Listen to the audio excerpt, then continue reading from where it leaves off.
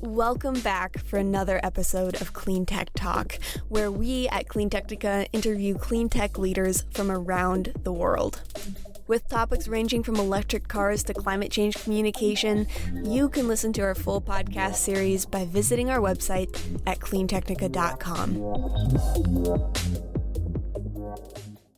Hi, welcome to another version of the Clean Tech Round Talk and starring Zachary Shahan, Joe Boris, and Steve Hanley, here to talk about a number of issues that have to do with news in the world of clean energy and clean transportation this week. So what's the first story? Steve, you had the idea for the first story. Let's go ahead and kick us off.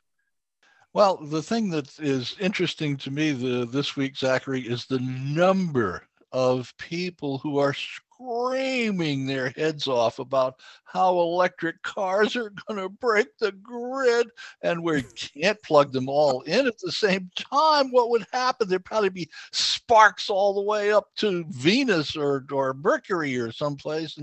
And it's just a horrible thing. And these electric cars are going to ruin our lifestyle. And it's just awful. And my first response is, as a leader in energy storage technologies, Wärtsilä Energy Storage and Optimization's mission is to make storage a fundamental part of a cleaner, more intelligent, and distributed energy infrastructure. We are a passionate team tackling exciting challenges in the energy industry as we transition the power grid to a 100% renewables future.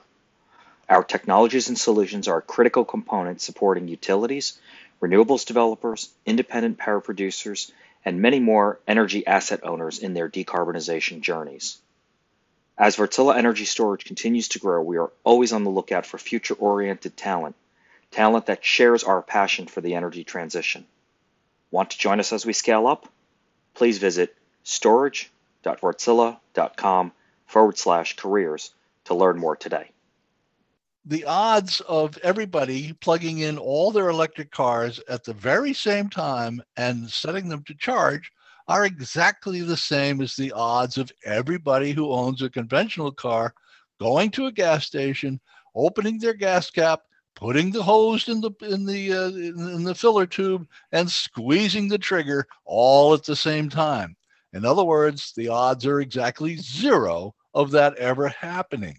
And yet somehow this has become a huge deal on the internet when people are running around screaming like chickens without heads. And I mean, clearly it has to be coming from the fossil fuel interests who are terrified to realize that people are actually buying electric cars.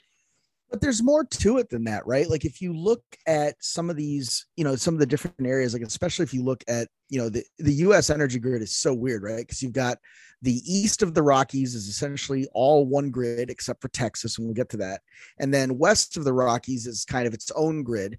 And it's a very smart grid. It pulls power from where there's surplus and sends it to where it's needed. And, this kind of concern is not a real concern. But one of the things that makes me think that it's not necessarily the fossil fuels that are behind this, but more the utilities, is this sudden push that we're starting to see against net metering. Like now that there are more and more solar panels and inboard batteries and vehicle to grid technology coming online, so many of these power companies, they don't want to buy energy from you. They don't want to cut you a check for the energy that you're providing back into the grid. They want to charge you money for the energy that you're using. And that's it. And it just seems to me like, a real good way to kind of hurt their claims that you need to keep buying energy from them is to suddenly connect 14 or 15 million high capacity batteries to a smart grid that can communicate and draw power and support each other. So I don't mean to get too crazy and conspiratorial here, but I mean, did aliens abduct JFK and Elvis? No, probably not. But there's some utility companies really not want to see net metering happening. Yeah, I think that's probably real. Well, the net metering is just solar related. So that's just, they're paying people with rooftop solar to send electricity into the grid. You could But it's related, right? Like if you have a home battery. Net metering is not, I mean, if you're talking EVs, I mean, net metering is, you know, they pay rooftop solar owners for sending electricity into the grid, but then on the EV side, they typically have EV rates and time of use rates for EVs. You could say that they're looking with greedy eyes at how they milk the most money from EV owners. But I think for the most part, there are states where there's a push to put EV fees in place where you have to pay a fee for having an EV. And the same with solar, where, I mean, that's actually the debate in California is whether and how much to charge rooftop solar owners. We have a whole long podcast actually about this that's coming, and I recorded this week with somebody. So yeah, check that podcast for a very lengthy discussion on virtual power plants in California in response to the recent heat wave, and on the net metering debate. Very high level insights from the founder CEO of East Bay Community Energy, a utility that serves over 1 million people in the East Bay region of California. So you may already know the answer to this, but like, you know, if you have a V2G setup and your home is set up to have a two-way transmission of power, would it not be feasible to say that when you plug in a bunch of batteries and a bunch of EV batteries into that system, that the power could go that direction as well? Yeah, well, so this is a different situation because as far as I know, they're not getting paid any kind of solar net metering fees for this. But basically, this is a very new opportunity in much of the US. I mean, it's been tested for years in various places, but we haven't had any V2G vehicles until basically the Ford F-150 really is bringing that to market, Ford F-150 Lightning. But in that case, and this sort of gets to a bigger issue, which I wanted to talk about with the California story. In that case, they're basically helping the grid to manage, you know, supply demand issues at critical junctures. So when the grid is really in need of, well, first of all, if it's really in need of discharging electricity, of sending, because it's got oversupply of electricity, you know, some EVs have agreed to programs where they can be charged at times when the utility really needs to, you know, get rid of some electricity. On the flip side, with the V2G capability, they could also say, hey, when we really need some electricity, can you give it to us? And that's where where they would get paid something to send electricity into the grid through their Ford F-150 Lightning, for example. But that's a separate regulation from solar net metering, and it's a separate deal that is just still being tested and teased with different rates and that kind of thing. But it's really they're using your car's battery or your truck's battery as a grid energy storage device, and just like they're doing with Powerwall. What would they call that? Well, they're sort of test programs at this stage with V2G. With energy storage systems, you know, they're also basically still like test programs, like virtual power plant kind of pilot programs. They've got some in Southern California, and East Bay Community Energy just implemented one early. They were planning to do it with Sunrun starting next year, but because of the grid challenges, they launched it early, and they did it recently to help deal with those grid challenges that California just faced. Well, Zach, there was a study out this week from Stanford, and their thesis was, if we plug in, we as EV owners have been inculcated with the idea that we charge our cars overnight while we're sleeping, and we wake up in the morning and we have all of the grid of the battery capacity that we need, probably for 3, 4, or 5 days of normal driving. What the California study is suggesting is, oh my gosh, there's going to be all these EVs, and they're all going to be plugging in at night, and the electricity that's available on the grid late at night, from 10 o'clock in the evening until 6 in the morning, tends to come from either nuclear or coal thermal generating plants. And so the argument is, well, now all these EVs are going to be charged with from nuclear or coal thermal generating facilities, and so they're not nearly as clean as what we thought they were going to be. Not only that, there's going to be more demand at night, and so now the utility companies, those poor dears, are going to have to build new plants to take care of all of these EVs charging overnight. And there's two responses to that. One is that the utility companies are just beginning to stick their toe in the water of long-term energy storage that can go as long as 12 hours, which explodes the entire "there's not enough renewable energy to charge cars after sundown" argument. And the other component of that is that the EVs are going to be charging somewhat more during the day because solar energy tends to peak between noon and 4 in the afternoon. The answer to the whole thing is the utility companies, with the consent of public utility commissions, set their rates. And right now they set their rates to encourage people to use some of that so-called spinning reserve during the late night hours. Well, they can just as easily set their rates to encourage people to use some of that bump in solar energy in the middle of the day to charge their cars. It's really not quite the crisis that it's being made out to be. Yeah, I just don't stand to I don't stand to realize, like, I don't understand who stands to gain from that argument, right? Because if you make the argument that it's fossil fuels spreading misinformation about EVs, wouldn't they want all of these quote unquote coal and natural gas plants to get built? Or am I missing the trick here? I think they was want people to use more gasoline and diesel to run their vehicles, and so they're trying to make people shy away from EVs, which will lower demand for fossil fuels. I think this was a Stanford study, right? Yes, that's correct. Yeah. Well, I mean, this is a whole discussion, and I would like to see a lot of research on it. But the one that you brought up, Joe, I'll get to the other points in a second. But Joe, why does this kind of fear mongering around the EVs spread so much? And my personal opinion is that there are certain people in the media and also at certain research institutes, think tanks, and also just in general broadly, and of course policymakers who basically see the EV transition. They see all the excitement around EVs, but they haven't gotten electric yet themselves, or they have reasons for not feeling ready to jump in, and they sort of look for problems to justify why they're still driving a Prius instead of a Tesla or a Kia EV6 or something. And I think I've seen this in the real world.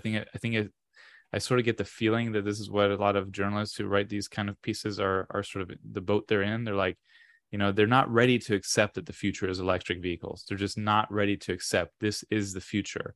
And they're looking for explanations for why they haven't got on that wave yet. But anyway, to get to the grid issues, I think, Steve, I love what you said. It's up to the utility to incentivize when they want people to charge.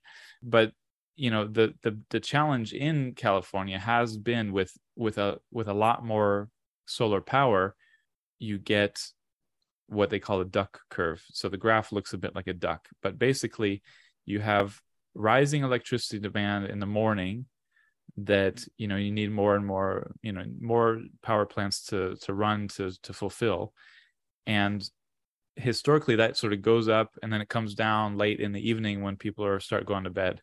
But with a lot of solar on the grid, you have it rise and then you have it drop, and then you have it rise again in the evening and then drop. And so you have so much, solar electricity being generated that you have more supply than you historically ever had at this time when you do need electricity, but you don't necessarily need as much as is being produced when you have like a 20, 30, 40% solar grid.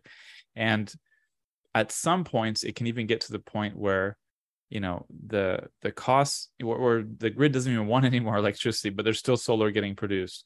And they're like, power prices can even go negative. We've seen this in Texas for other reasons as well. But this is sort of the kind of challenge that you have with increasing solar power.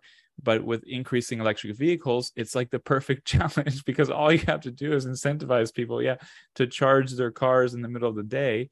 And the more workplace charging there is, the more people are working from home, the easier it is for people to say, oh, look, I actually get paid. I actually have a better deal charging in the middle of the day than in the middle of the night now. I'm going to charge in the middle of the day more. And, you just plug in. You can even set your car. You can always just plug in when you get home and set your car to charge when it's going to be cheaper and it's easy to do. So I think that is, it's sort of funny how you have this very complementary clean technologies coming of age at the same time, and they're so useful in that kind of way. I would just mention the nighttime charging thing real quick. So a lot of places, wind power is generated more at night. Wind blows more at night.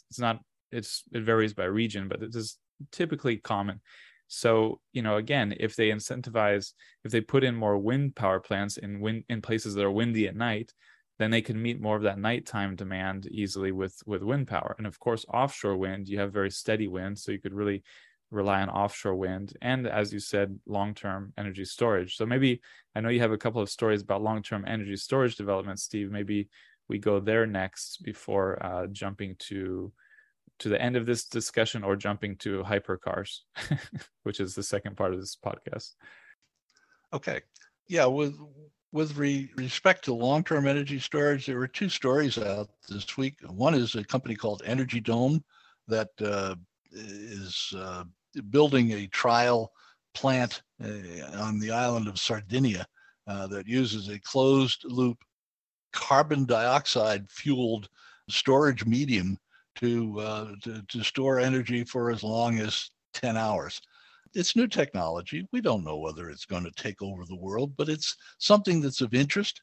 Also of interest is a company in Oregon called ESS, which has it's promoting a iron salt battery, flow battery, that has just signed a contract with the public utility that supplies Sacramento, California, to provide long-term energy storage using their flow battery technology. And they're between now and 2030, they expect to install 200 megawatts and 2 gigawatt hours of energy storage, up to 12 hours for the rather unfortunately named Sacramento Municipal Utility District, or SMUD. Once again, this is new technology, and there just seems to be this fear. It so reminds me of Frankenstein. Mary Shelley's book about the monster was not about the monster. It was about people's fear of technology and how it would change their lives. And I think most people who read Frankenstein just see the monster, but they don't see the message behind the monster.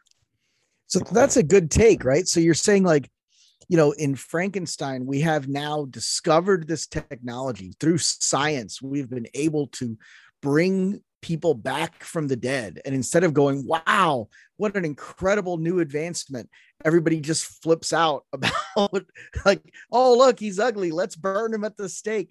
That's an incredible analogy, man. I just have to say, like, that's an incredible thing to pull out on this. And it makes sense, because even within the EV community, you have people who seem to be fighting each other on what the right message should be and should sound like, right?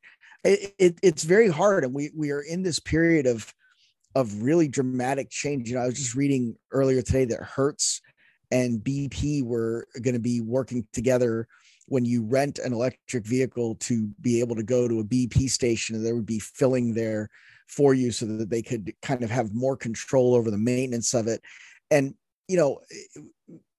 to your point, that there is all this fear surrounding all this stuff, and everybody kind of has their own little solutions and their own little champion of, like, this is going to work and that's not going to work. How do you think it plays out? What do you think victory looks like? Well, Joe, I think what we're seeing is a convergence of, as Zachary alluded to, a convergence of several new technologies that are all coming to the fore at relatively the same time. One of them is digital control of the grid that allows grid managers to more accurately predict what's going to happen, and more accurately to provide the amount of energy they need without having an excess of energy.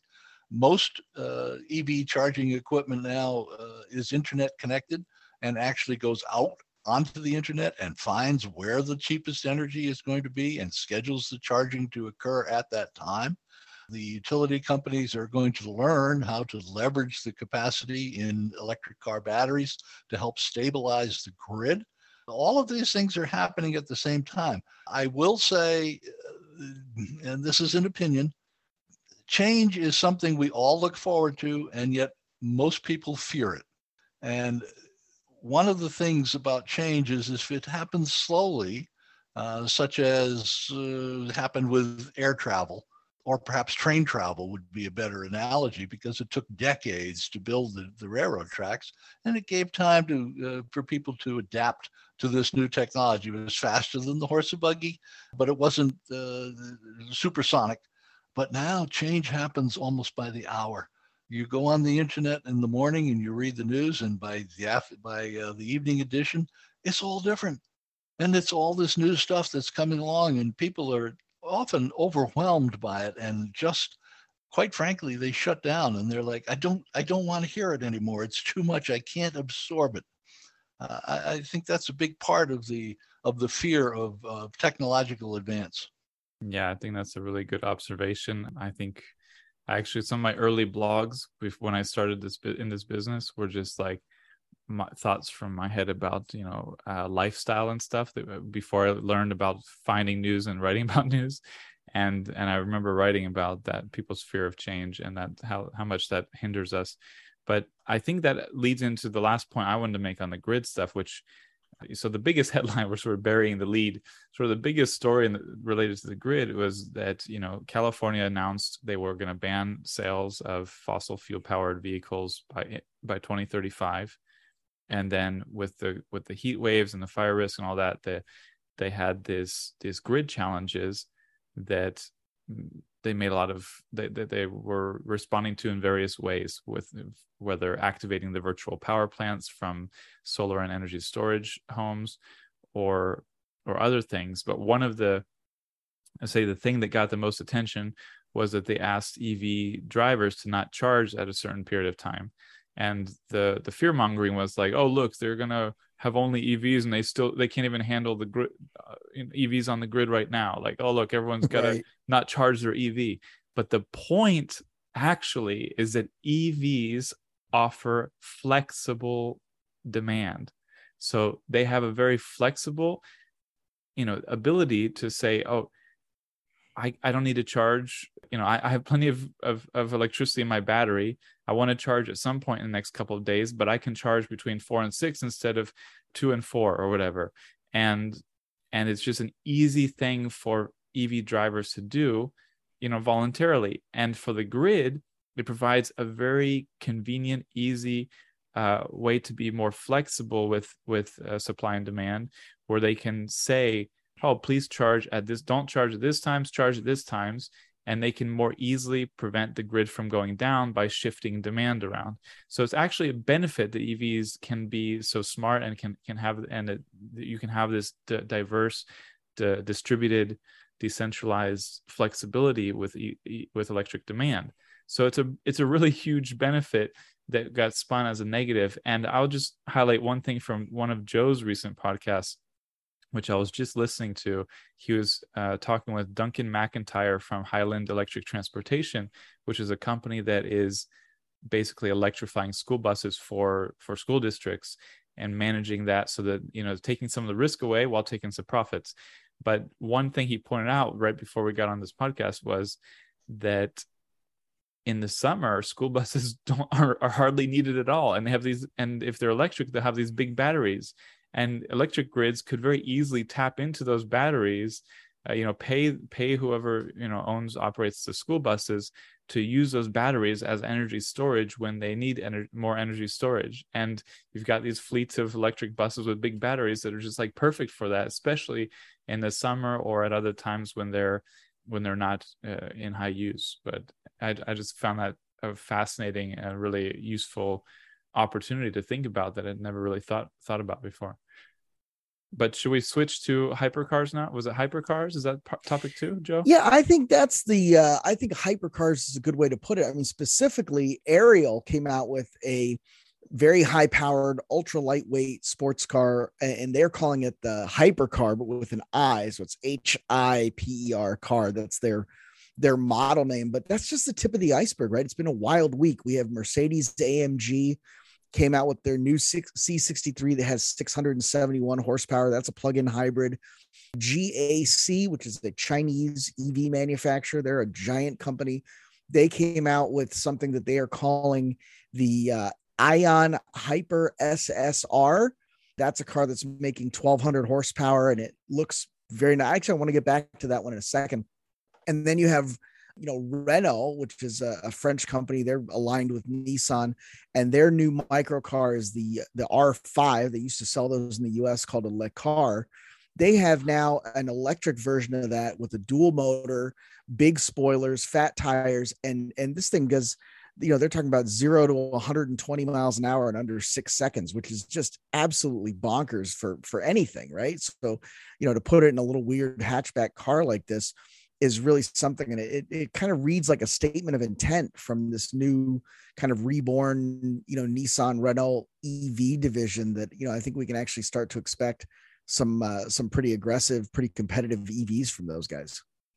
Well, Joe, one of the things I think with regard to electric sports cars is these are low volume vehicles. They're not going to sell in huge numbers, but they're pretty much for the EV market what the Corvette is for Chevrolet.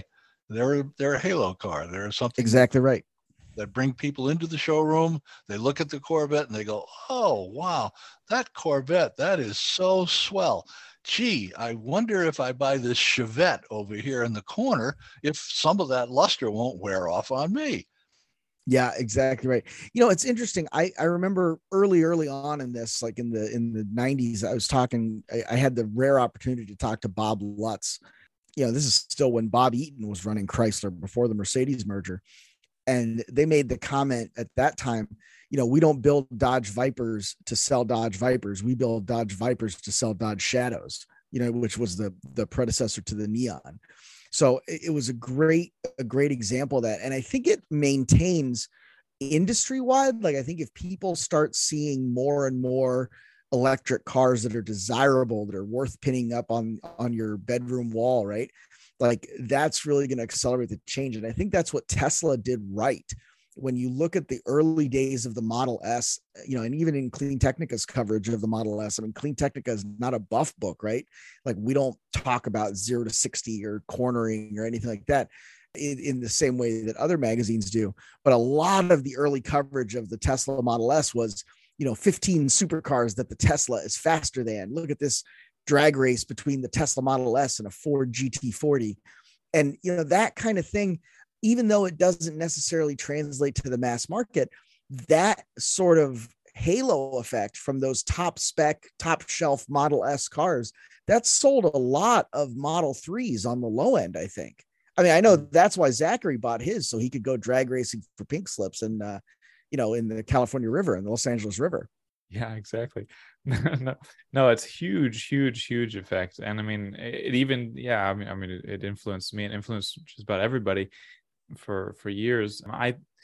It's hard to think of how to talk about this. I would say, typically those kind of cars don't interest me. And for the past few years, there's been so many now electric hypercars and quicker cars that I don't pay that much attention to that side of the story, that side of the industry. But I don't remember when we talked about this before, but it's a really important point, is that these are halo cars for people who love cars. And when someone goes to buy a car, they often ask their car guy friend for advice. So, the halo cars might influence someone, and then they might, be so influenced by it that they recommend, like you said, the Shadow or something else, Renault, Megane 5 EV or something, to their friend who doesn't care about hypercars, but it sort of, it has some kind of eventual domino knock-on effect, even for those who don't follow these trends. I would say the one that we started talking about, the hypercar that looks like a Batmobile, the thing that got me was, the headline that it was like a Batmobile, and then I opened it and it was like, oh yeah, it looks like a Batmobile. And it looks just like a Batmobile. And I mean, I absolutely loved the Batmobile, and I was like, man, I love that car. And I normally wouldn't care if it's just another quick car, but I was like, that's super cool. It's a Batmobile. And I think, that's the kind of thing too that catches a lot of people who don't necessarily care about acceleration, all that, but might just be like drawn to the fact that it looks like that. So I think, it's definitely a fun. I mean, I imagine that car got a bazillion clicks across the internet on different headlines, and I'm sure a lot more people opened up to read about it or look at it than normally look at car stories. Well, Yeah. Zach, I got one comment on the story about the Ariel hypercar, and one fellow said, "Wow, the front of that car is just so weird." And I said, "Yeah, at first I thought it was a BMW." That's good. That's very good. Wow. That's one of those like rare jokes where like if you don't get it, it's like that doesn't make any sense. But if you do get it, that's like a savage burn, man. Oh, please remind me never to make Steve angry, because I think if he ever gave me a real good double barrel Steve Hanley insult, I think I would just poop my pants, wither up, and die. Well, they say if you have to explain a joke, and then it's not funny, but that one you don't have to explain. You don't have to explain. Well, I was tempted to just bring up that there is this BMW SUV, electric SUV, that just has the most. I mean, it's got. I mean, anyone listening must know. I mean, but it's got this. They know beaver grill that's like, oh my gosh, it's like, what was BMW thinking? But we're not talking about BMW. We're gonna leave it. We're gonna leave it. Steve threw that out there. We're gonna try to not be tempted to talk about BMW's new designs. Well, for those of you who are into BMW history, the other worst styling trend in history that came from that particular company before the enormous nostrils that they are in favor of now was what was called the bangle butt back in the 80s.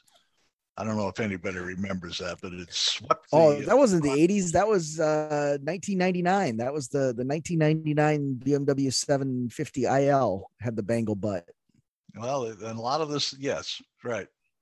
It became very popular. We had Chris Bangle's first cousin, Heather, was a writer for Clean Technica years and years ago. And she would immediately comment and send me nasty emails, Heather Carr, every time I said something derogatory about the BMW styling. Oh my gosh. She was like, everybody picks on Chris. Chris is a good guy.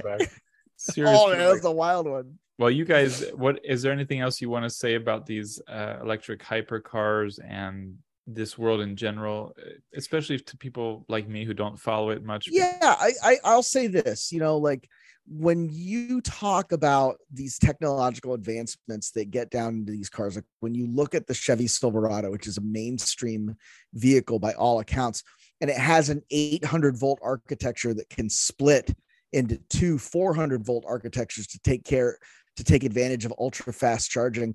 All of that stuff comes from these hypercars. That kind of technology, comes from ideas that were had in Formula E and in, the World Endurance Championship and the hypercar class, in terms of how can we get more power into these things faster? How can we make how can we develop better traction controls and safety controls? A lot of that stuff does come from motorsport and does come from guys that are gearheads and enthusiasts who are just trying to push the envelope and see what they can get away with. And, when they have something that works and they have something that they can replicate, that's when it ends up, into a Model S Plaid and then filters its way down to the Chevy Bolt and Nissan Leafs of the world. So, I mean, even if you don't care about this stuff, which is totally fair, it does influence the vehicles that everybody eventually is going to buy. Yeah, I would actually keep in mind. We have to keep in mind that to clarify terms, a car that gets 0 to 60 in a short period of time is quick. A car that goes over 150 miles an hour, the top speed, is fast. So sometimes they do both. Well, some do both, but the Teslas tend to be quick, and their strength is that they have just just extraordinary acceleration. And my wife hates it when I take people out for test drives in the Model Y, because she knows at some point I'm going to find a straight piece of road and slam the accelerator down. Oh, yeah. What I now call the exhilarator. And you just look across at the guy in the passenger seat and they have this big stupid smile on their face. They just love it. People love to be love it. That big hand that pushes you back into the seat. They're like, oh wow, this is so crazy. I want one of these. Yep. For the record, Steve, that Tesla Model S Plaid unrestricted will hit 216. So it is both quick and fast. Yeah. Now they've gotten more, they've developed more and more. I would just, there's just countless smiles and laughs from that over the years. I mean, you can't even think how many people were influenced by that kind of test drive. I also think it's amazing, after years of seeing people give these and do these, that I believe that's the first time I've heard someone say that they've renamed the accelerator the exhilarator, which is a testament to Steve's tremendous writing talent. And Steve is the best, man. He is really, I always look up to him in my goals for writing entertaining pieces. So I just want to bring this down a tier, actually, because I'm giving a presentation for a webinar tomorrow, and my presentation is supposed to be on how different automakers are approaching the EV transition. So I've gone through and created a slide deck for basically how several different automakers are approaching EVs. And one of the things that stood out to me, is sort of the difference between what Ford's doing and GM is doing. And GM decided to make their Halo electric car basically the Chevy Bolt. And it's just not an exciting car. I mean, it's good. It's great for what it's good for, but it's not a Halo car. And no matter how great it is, it's never going to be one because of its form factor and its size and all that. And then Ford, Ford was a bit late, and we used to slam them quite a lot for being late in EVs and just having these kind of half, we'll call it a half butt attempt to make an EV with like the Ford Focus Electric. But when they got serious, they set up this Team Edison. It was like a small group of people that they treated like a standalone startup. They said, you do whatever you think you need to do to make an awesome electric car, or even electric lineup. I don't know how much leeway they had, but we talked to their head of BEVs about this, and they were given free reign. And what they came out with was the Ford Mustang Mach-E first. And it's a Halo car for Ford. It's an exciting, attractive car. It's a big SUV that a lot of people want these days, but it's also quick and fun and exciting. And I think it's done really well for Ford, and they've seen a lot of interest in that and the Ford F-150 Lightning, so much that they've like dramatically increased their production targets, their sales targets. And I think it's just the way to go to, if you're going to try to introduce your buyers to electric vehicles, you got to do it in the most exciting way possible. And I'm a little disappointed that GM still doesn't have that going. They have the Cadillac Lyriq, which is very luxurious and cool in its own way, but they haven't done what Ford's done and used their biggest brands, their biggest names to entice people to go electric. And yeah, I think it's a big difference. Well, Zachary, having had the pleasure of selling automobiles for a certain period of time, I can tell you the number one rule for any salesperson, or the number one adage that all salespeople know, is that sales is the transfer of emotion. If you get excited, your customer gets excited. And if your customer gets excited, they will buy your product. And I think that speaks to your point. People are excited about the Mustang Mach-E. People are super excited about the F-150 Lightning. I don't get the same vibe, certainly from the Bolt or the EUV or even the Equinox or the new the Chevy Blazer EV? The Blazer, which is they're going to have a high performance version, and maybe I'm wrong, but the Ford seems to be hot in an emotional way, and GM is more cool. Maybe cool is a good long range strategy, but Ford seems to have generated interest in the marketplace similar to the way Tesla did when they first started producing their cars. Yeah, and one of our writers, we should say actually, Jennifer Sensiba, she just recently bought a Chevy Bolt EUV, but she's a very practical person who's gonna look at all these details and sort of come to a practical decision and not be swayed by who's trying to pull her emotional strings too much, I think. And like you said, I mean, it's the emotions that are going to move the buyers. And the Chevy Blazer EV, it looks like it's going in that direction more, but it's not quite the same as what Ford's done. Well, Steve, do you have any final thoughts, comments on this general topic of high performance and fun and fun designed electric vehicles? Anything else on the Batmobile? Well, the company that makes the hypercar, Ariel, has a reputation of building some of the most extreme vehicles. I don't know, some people may be familiar with their first car, which was called the Ariel Atom, which is basically a racing roll cage with no body work on it.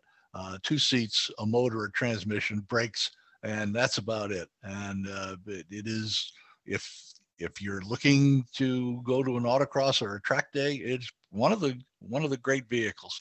I don't know how many of these hypercars Ariel is going to sell, but they certainly got people's attention, and I think they purposely went out of their way to make the car visually appealing in a way that says, this is like nothing else I have ever seen. And well, there's your emotion right there. Yeah, and it seemed to work. Well, thank you to everyone for listening. Thank you for another episode of Clean Tech Talks, Clean Round Talk, which we should probably just rename at this point because it's always confusing. But thank you, Joe and Steve, and we'll check in again soon for another round of thorough clean tech news coverage. Thank you. Thank you for listening to Clean Tech Talk. Join us next time to get your electric fix.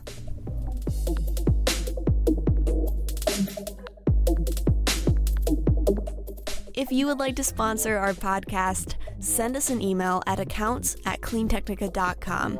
That's ACCOUNTS@cleantechnica.com. Thanks.